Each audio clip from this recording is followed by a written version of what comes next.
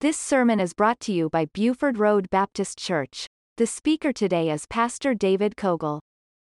You know, we've just started teaching a series of lessons on the moving of the Spirit. We taught our first lesson Sunday before last, but because of Easter Sunday, I just felt I wanted to kind of veer off of that. We'll get back to that next time, but I do want to touch on the resurrection some this morning and share with you some things that the Lord gave me this week that I thought was very interesting, and I just wanted to give this lesson to you today. And I entitled it, Christ Has Done More Than Enough.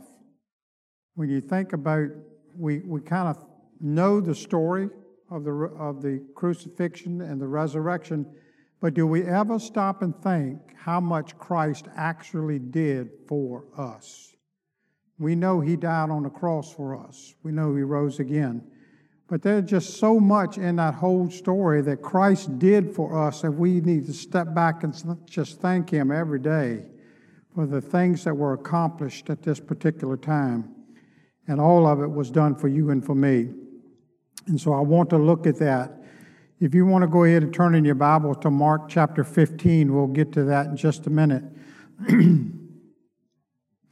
But thinking about that, Christ has done more than enough. You know, at any point in that whole Passion Week, Christ could have stopped. He could have said, wait a minute, this is enough. I'm not going through no more.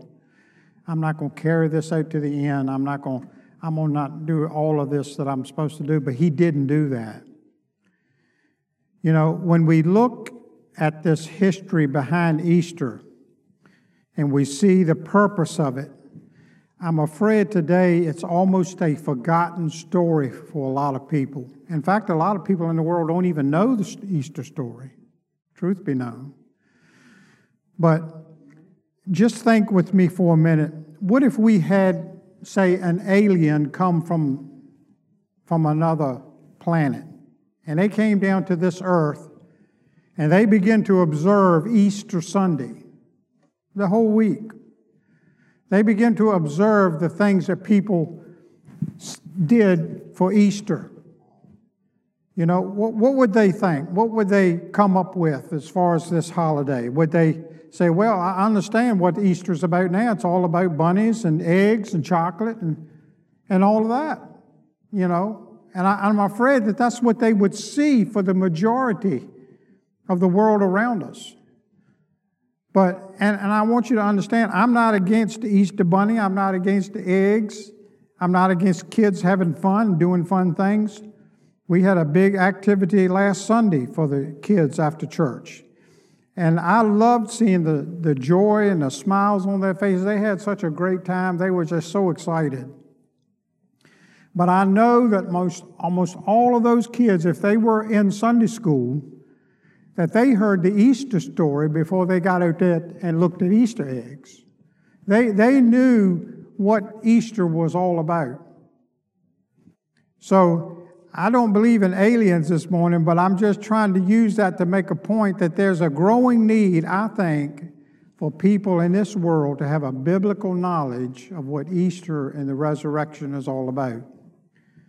So this morning I want to talk to you about some of the events of the crucifixion and the resurrection and why they are so important and what they mean to you and me and what they mean right here, right now, today. What do they mean?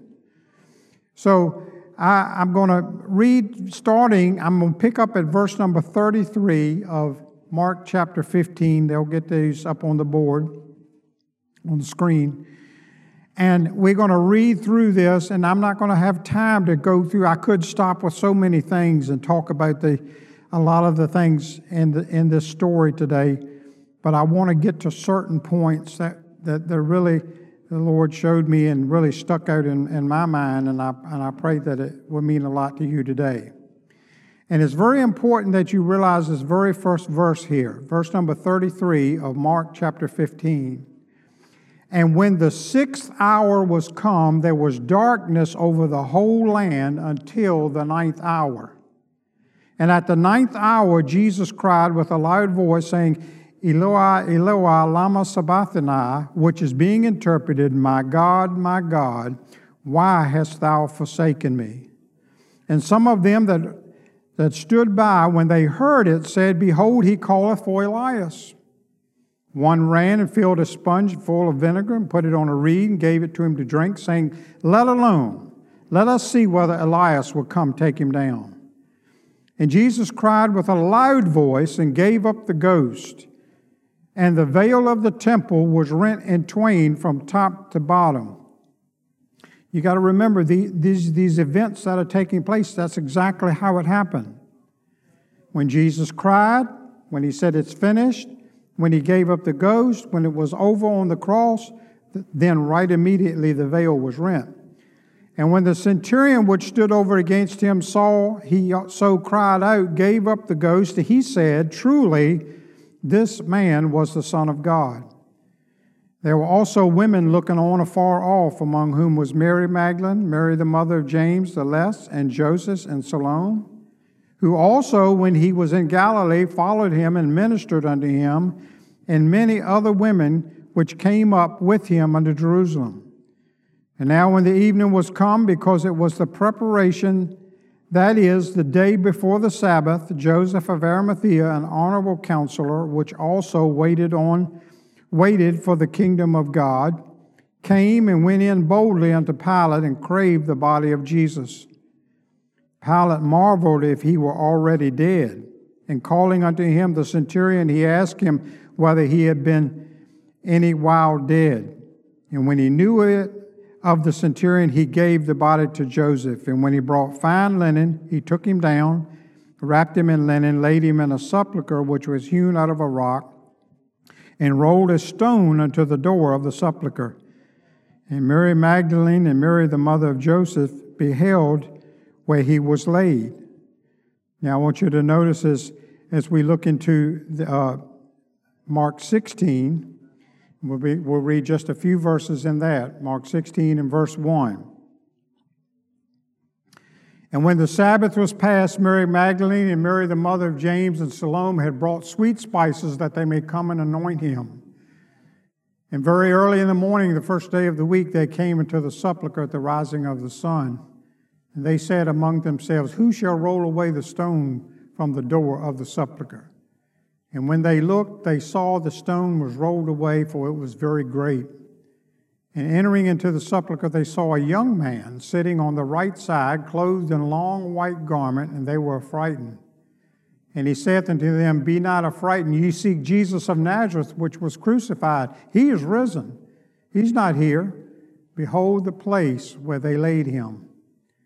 But go your way, tell the disciples and Peter that he goeth before you into Galilee, and there shall you see him, as he said unto you. And they went out quickly and fled from the sepulchre, for they trembled and were amazed, neither said they anything to any man, for they were afraid. So all of these events that are taking place are happening right here in Jerusalem. The tomb, of course, was right outside of the gates of Jerusalem. But this is some of the important things about this story here. All of it took place actually during a time where it was a festival. It was a holiday. It took place during the Passover. And that was the week-long holiday that celebrated Israel's deliverance from Egypt. Now, I always had in my mind the crowd that was there when Jesus rode into Jerusalem on the donkey. I have in my mind the crowd that was there when he hung on the cross. I have in my mind the crowd that hollered out when he was being tried before Pilate. But that crowd was very small in comparison to how many people were in Jerusalem at the time. And it's amazing to think, I always thought, well, everybody knew what was going on, but that's not the case. I mean, there was no news reporter, Channel 6 with the microphone, say, hey, we've got Jesus over here. There was no cell phones to say, hey, you need to come over here and check this out. There was no social media to put it all on so everybody could read about it. A lot of people didn't even know what was going on. Historians tell us the population of Jerusalem at that time was about 200,000. But when they say when all the people that came from everywhere for the Passover, there was almost 2.7 million people in that area. Now, we don't know for sure how many people were in the city. I'm sure it was a lot, though, when you take those numbers and put them together. But probably the thing is, many of the people there, they were just there for the Passover celebration, just like always. Nothing out of the ordinary, nothing different. And that's the backdrop for Passion Week. So I'm going to kind of hurry through it. I'm not going to spend a lot of time with a lot of details, just certain things that I want to bring out. Last Sunday was Palm Sunday, and we celebrated Jesus coming in on the donkey, riding in, people laying down palm leaves, and that's exactly what happened. Jesus comes into the city. He's riding. He causes quite a stir, but you got to remember, most of the people wasn't there. There was people there, but of the majority of the people, they didn't know what was going on. It's kind of like in our city today. There could be a parade going on, big parade going over here in some part of the city. Well, a lot of the city don't even know what's going on. They're not over there. A lot are, a lot not. So that's kind of the thing here. So look at this with me. Jesus rides through there. You remember the story. He of course, goes into the temple, and he looks at what's going on in the temple, and he chases the money changers out of the temple. You remember that? And as many times as I read that and thought about that, and let's look at it in John chapter 2 and verse number 14. He found in the temple, this is what he came upon in the scene in the temple, those that sold oxen, sheep, and doves, and and the changers of money sitting there in the temple. So what's happening? People are selling animals for what? Sacrifice. They're changing money because they had to have a certain kind of money for the temple tax. So Jesus gets very upset. This is what I always got out of it before, and it's true part of it. He made a scourge of small cords, and he drove them out of the temple. He drove the sheep, the oxen, he poured over the money changers, and he overthrew the tables. And verse 15 tells us that. Verse 16, and said unto them that sold doves, take these things hence, make not my Father's house an house of merchandise. And that, I get everything that we see in that, because this was the court of the Gentiles. It was within the temple walls. They're selling oxen, they're selling sheep, they're selling doves. They were for sacrifices. The priests have a monopoly on the money changing of the temple. And so all of these things are going on, and Jesus looks about it and says, I don't like it. I don't like all this going on in here in the temple. Those Jews paid a half a shekel annually to support the temple. The Gentile money was the coin and the usual circulation, and it was refused in the temple. So they had to change that money, and that's what they did. All of these people having money changes here, the priest, it said that they would make about $300,000 a year just over this changing of the money. Very profitable to them. So I get all of that, but this is what I had never seen and never thought about, what God showed me just this week. And I think it's really neat to see what is actually taking place along with everything. Now, what most people get hung up on is Jesus getting mad. Well, I just can't believe Jesus got angry. I mean, I didn't think Jesus was that type of person. He would get angry. Well, the Bible says be angry and what? Sin not.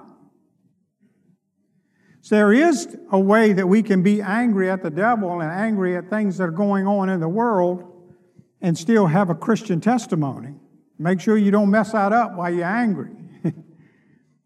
But this is the thing. Jesus, and I don't have a problem with that. I get past that, Jesus being angry. But think about this. Let's go all the way back to the Old Testament to when sacrifices were needed. How many animal sacrifices had to be done over and over and over and over again, all the way through the Old Testament? And look what the Lord showed me right here. This is like Jesus saying, guess what? No more animal sacrifices in just a little while. Because I'm going to hang on a cross. I'm going to be the ultimate sacrifice. And you won't have to sacrifice animals anymore. Had you ever thought about that before and seen that? Jesus driving all the animals out, and those that are selling those for sacrifice, it's almost like he's saying, guess what? You better be looking ahead, because in just a little while, you won't have to do sacrifices anymore.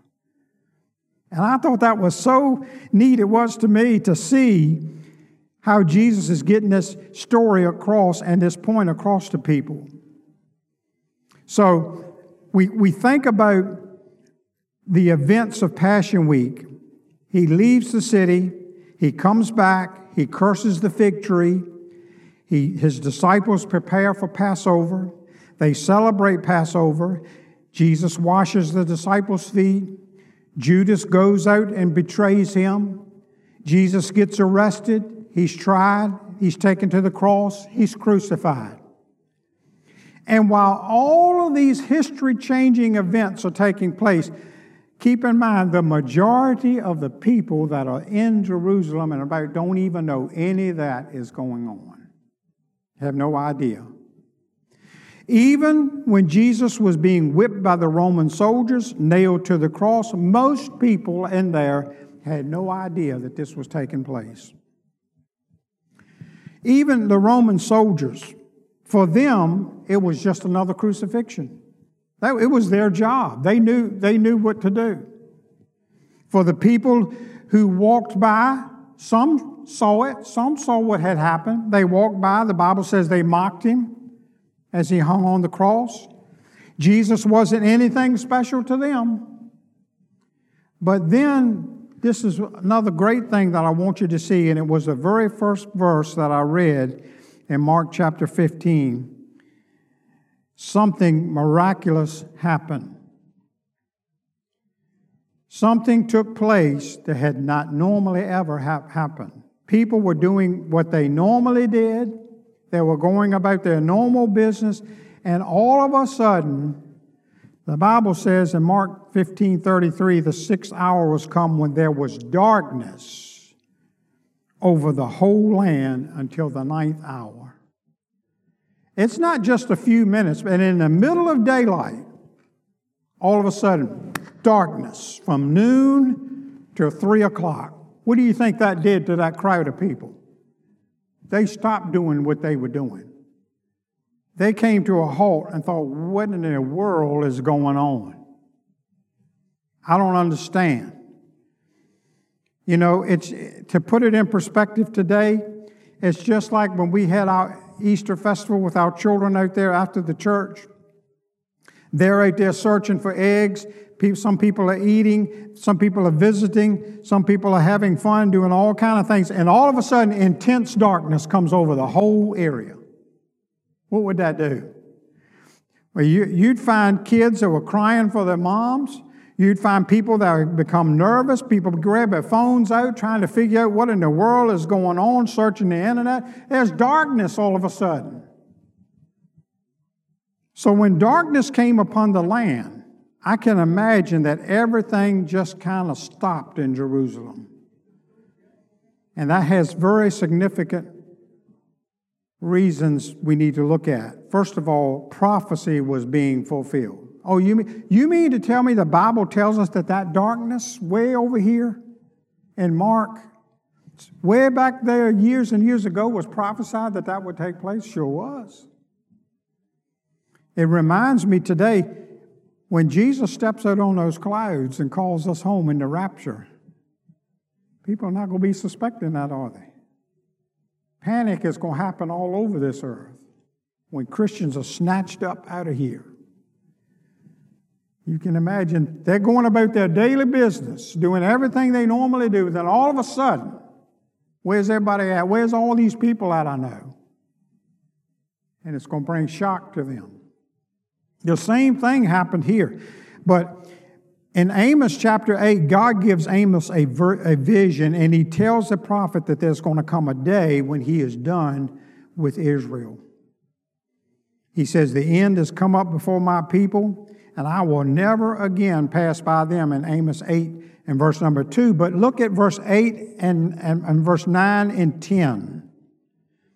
And it shall come to pass in that day, saith the Lord God, that I will cause the sun to go down at noon, and I will darken the earth in the clear day. In verse 10, and I will turn your feast into mourning, your songs into lamentation. I will bring up sackcloth upon your loins and baldness upon every head, and I will make it as mourning of an only son, and the end thereof of a bitter day.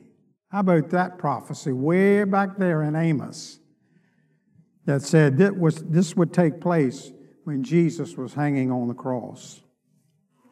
So you can only imagine what's happened here. This darkness has fallen on the land at noon and has stayed till 3 o'clock. Why did that happen to begin with? You know, not only I think God was getting people's attention, but something that we need to start to realize here is God is mourning for His only begotten Son. Remember this, it's the Passover. The Passover, you all know it, was when people of Israel was delivered from Egypt. Now, how were they delivered? They were delivered when they followed instructions. And the instructions was, take a lamb without spot, without blemish, and sacrifice it to God. Now, wait just a minute. What's happening on the cross? Jesus is the Lamb of God that takes away the sins of the world. Jesus had no sin. So He's without spot, He's without blemish, but He's taking on the sins of the world, and He's being the ultimate sacrifice for you and for me. Now, what happened back there in the Passover? They take that lamb without spot, without blemish, they kill it, they get the blood, and they would have to be applied to the doorpost. It would have to be applied up above and on each side. Jesus' blood was applied to the cross when He laid on. That blood flowing, that precious blood flowing down that cross for you and for me. That was that sacrifice. So now, here comes darkness over all of Egypt. You remember? When the angel of death would pass by. Darkness. Here we are with the darkness again in the middle of the day. So in Jerusalem, the Lamb of God, Jesus Christ, being the sacrifice for our sins, the darkness representing the sins of the world are being laid upon the sinless Son of God. I think that's why we see the words of Jesus that cried out, my God, why hast thou forsaken me? And it's the most amazing, astonishing thing when you think about it. Every time I think about those words and what Jesus cried out, He not only endured all that pain, all that suffering, all that humiliation from people, but He had to also realize that God could not look upon sin, and God would forsake Him. And you can imagine what it did to our Lord and Savior Jesus Christ. This Jesus laying on a cross with our sins upon Him and being forsaken by God. And think about time and time again, each and every day, people sin. And those sins have been paid for on the cross. That's what sin is really all about when you think about it. It's forsaking God. It's forsaking His word. It's forsaking His ways. Whenever we sin, we can always trace it back to some way we have let God down. We didn't follow through with His word. We didn't follow through with His ways. We forsook what He was trying to do in our life and did our own thing. So sin, in essence, is saying, God, I know that you say that I should be doing this, but I want to do this instead today. It's like saying, God, I know that you alone are worthy of worship and devotion, but I'm going to worship something else today instead. How does that make the Lord feel when we do that? Sin is a rejection. It's a forsaking of God. It's a rejection, disbelieving His word. So think about it this way. And I know this is a rough illustration, but how many of us would take a loaded gun and point it to our heads and pull the trigger? Well, it's sad to say that does happen today. People do that. But if we're in our right mind, we're not going to want to do that. But what if someone was standing right next to you where you picked up that gun and they were whispering in your ear, go ahead, that's all right. You just go ahead and do it. You won't even be hurt. And we would say, well, maybe you're right. Maybe I will. You know, Satan loves to whisper stuff in our minds and our ears. And that's what he does with people today. Go ahead and do whatever you want to do. It doesn't matter. It isn't going to amount to anything. But yet God's word says what? The wages of sin is death. And he also says the soul that sinneth shall surely die. So people will reject that. They'll go ahead with their sin. They don't believe God's word today. And instead that they believe a lie. And the Bible even says that. In the last day, people would rather believe a lie than believe the truth. So we have our work cut out for us as Christians, but we can't stop and say, well, you know, the Lord didn't do this. The Lord, no, He's done more than enough. And He says it's our turn to take what He's done and let people know that there is hope, there is an answer. So, because of His love for us, I can only imagine this thing of God having to forsake His only begotten Son, so that those who have forsaken Him can be forgiven and redeemed. You remember what Jesus said? Father, forgive them, for they know not what they do. Wow. How many times could we step back when somebody does us wrong and say, Father, you forgive them. They don't mean what they're doing to me. You just forgive them. You keep loving them. You keep trying to help them. Instead, we're more like, well, I hope they get what they deserve. I'm glad Jesus didn't do that, amen? But He died for us on the cross and showed His love for us. So all of those sins, all of our forsaking God and rejecting God, rebelling against God, each and every sin is laid upon Jesus. And God the Father in His holiness, by His very nature being, He cannot be around sin.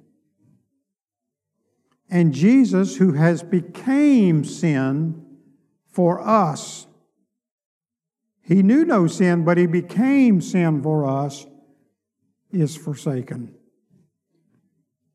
So no wonder He cries out in anguish. No wonder He cries out in agony, my God, why hast thou forsaken me? Because you got to imagine, Jesus has never felt this way before. This is nothing that He's ever felt forsaken before. He's never been separated from His Father before. But He does it so that we can be forgiven. I'd say Christ has done more than enough. Amen? More than enough. Now, some people may ask, Well, how do we know that Jesus accomplished what he came here to do? How do we know he finished his mission? How do we know that his death on the cross made it so that God can forgive us, so that we can be saved and justified before God? Have you ever wondered that? I guarantee you there's a lot of people in the world, when you try to talk to them about Jesus, that's what they wonder in their minds. Well, I know what you're saying, but are you sure that Christ did that on the cross? I mean, are you sure that if I ask forgiveness of my sins, he will forgive me of my sins? I mean, I've done some pretty terrible things. Are you sure that that is actually true? Well, the great thing about the Word of God is that it gives us some proofs in there that we know God saw it, God heard it, and God said, this is good. This is what he was meant to do. So the proofs that I want to talk about for a little while this morning on the lesson is what happened while he hung on the cross. The first one is he gave us right after Jesus died, and that is back in verse number 38. And look at Mark chapter 15. They can get that back up there again and look at verse number 38. It happened right after Jesus cried with a loud voice. And that cry is important because verse 37 says, and Jesus cried with a loud voice and gave up the ghost. What does that mean? He finished breathing. It was over. It was done. It is finished. And that word finished covers a whole vast of things that took place. It covers that great thing that the Lord showed me this week about the animal sacrifice. It's finished. You don't have to go out here. Ain't you glad we ain't got to bring an animal in here, sacrifice it? I can only imagine how tiring that got for those people to over and over and over again sacrifice animals. It was the only way. But now that Jesus gave up the ghost, so here's the proof that what took place. Verse 38, and the veil of the temple, how from top to bottom. I can walk up to something and tear it, but I'm going to be grabbing it right at the bottom and begin to tear it all the way to the top. I'm not going to walk up and try to jump up and get a ladder and climb up and start tearing something. That would be foolish. That shows God is the one that did the tearing. He did it from top to bottom. Now that veil, and Brother Danny's taught on that veil in the past, brought us a very good thing. I'm not going to spend a lot of time talking about it, but it is very important for us to realize that veil in the temple, there were several curtains, but there was only one big, thick, heavy curtain in particular that separated the rest of the temple from the Holy of Holies. And in that temple, the Holy of Holies represented access to God. If you could get past that veil, you were in the Holy of Holies. But not everybody could just do that. Only the high priest could be in there. So you think back to the Garden of Eden. Man had access to God. He had communion with God. He had unblocked, unlimited access to God. Then all of a sudden, because of sin, what took place? Sin, God placed an angel in the garden and kept them out of there from now on with a flaming sword. And man had been separated from God. So that's what that curtain represents here. It was separation. So what's God saying? Jesus said, it is finished. And bam, that curtain, this mighty curtain is torn from top to bottom, saying what? Come on in. You don't have to be separated anymore. What a proof to us that yes, exactly what Jesus did took place and it happened. Sin separated us from God, but now our sins have been laid on Jesus. He's paid the price for them. God gave Himself, tore the curtain, and shows us we have access to Him. Someone might say, well, hey, I still see side effects of sin in the world today. I still see man separated from God today. True. You look around. I mean, everyone here might be wearing some nice clothes today. They came on Easter Sunday. We came to worship the Lord today. But there are more than 1 billion people in the world that live on $3 a day today. People are starving. People on the verge of war. We're dealing with Russia and Ukraine. All that's going on. People are not happy. For the majority, they're miserable. They're missing it. You see, God tore that curtain and said, the way is open. Come on in. Have access. The way back to Him, made open, made available through Christ. People trying to get that satisfaction through education, wealth, power, authority, drugs, alcohol, you name it, sports, anything they can grab hold to bring them satisfaction. But it won't. Only Jesus can bring that. So the curtain is torn, tells us the way. The other proof He's given us is what we call the empty tomb. 1 Corinthians 15, Paul lays it out for us, and he tells us that the resurrection is the proof, the evidence that all the claims made by Jesus. You think about it. Jesus claimed He could heal the sick, forgive sins. He was the Son of God. He's going to overcome death. And every claim that Jesus said, He did and proved it. I feel like this, if He wasn't who He said He was, if He couldn't do those things, then why would God raise Him from the dead to begin with? He'd still be in the tomb. But the resurrection of our Lord and Savior shows us that we are lost in our sins, but we can be restored. It shows us we can have eternal life.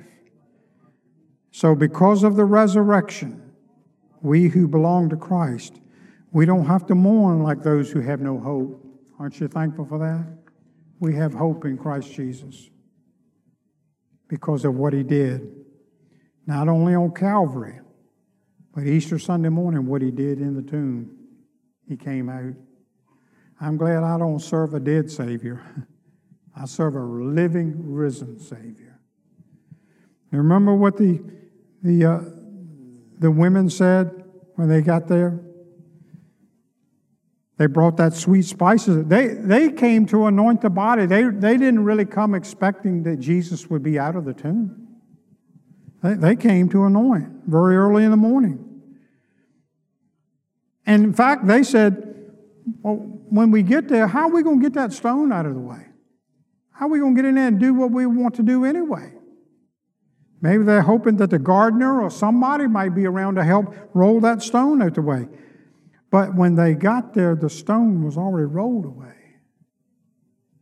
And they entered into the sepulchre and they saw the young man sitting at the right side. That's not Jesus sitting at the right side. That's an angel clothed in long white raiment. And they were very frightened. I would be too. He said to them, "Be not frightened. Ye seek Jesus of Nazareth, which was crucified." Yeah, He died. But He's risen. He's not here. Behold the place where they laid Him. And then they said, "Go your way, tell the disciples and Peter that He goeth before you into Galilee. There you shall" what? See Him. You're going to see Him. As He said unto you. Jesus had told them that.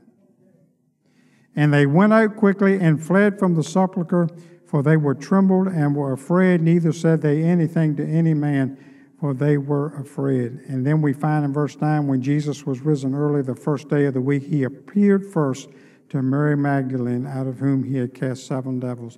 And He went on to appear to many more, over 500 at one time.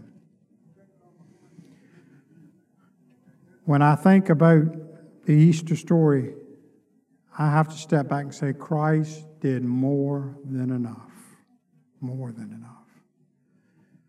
Why did he do it? For God so loved the world that he sent his only begotten Son.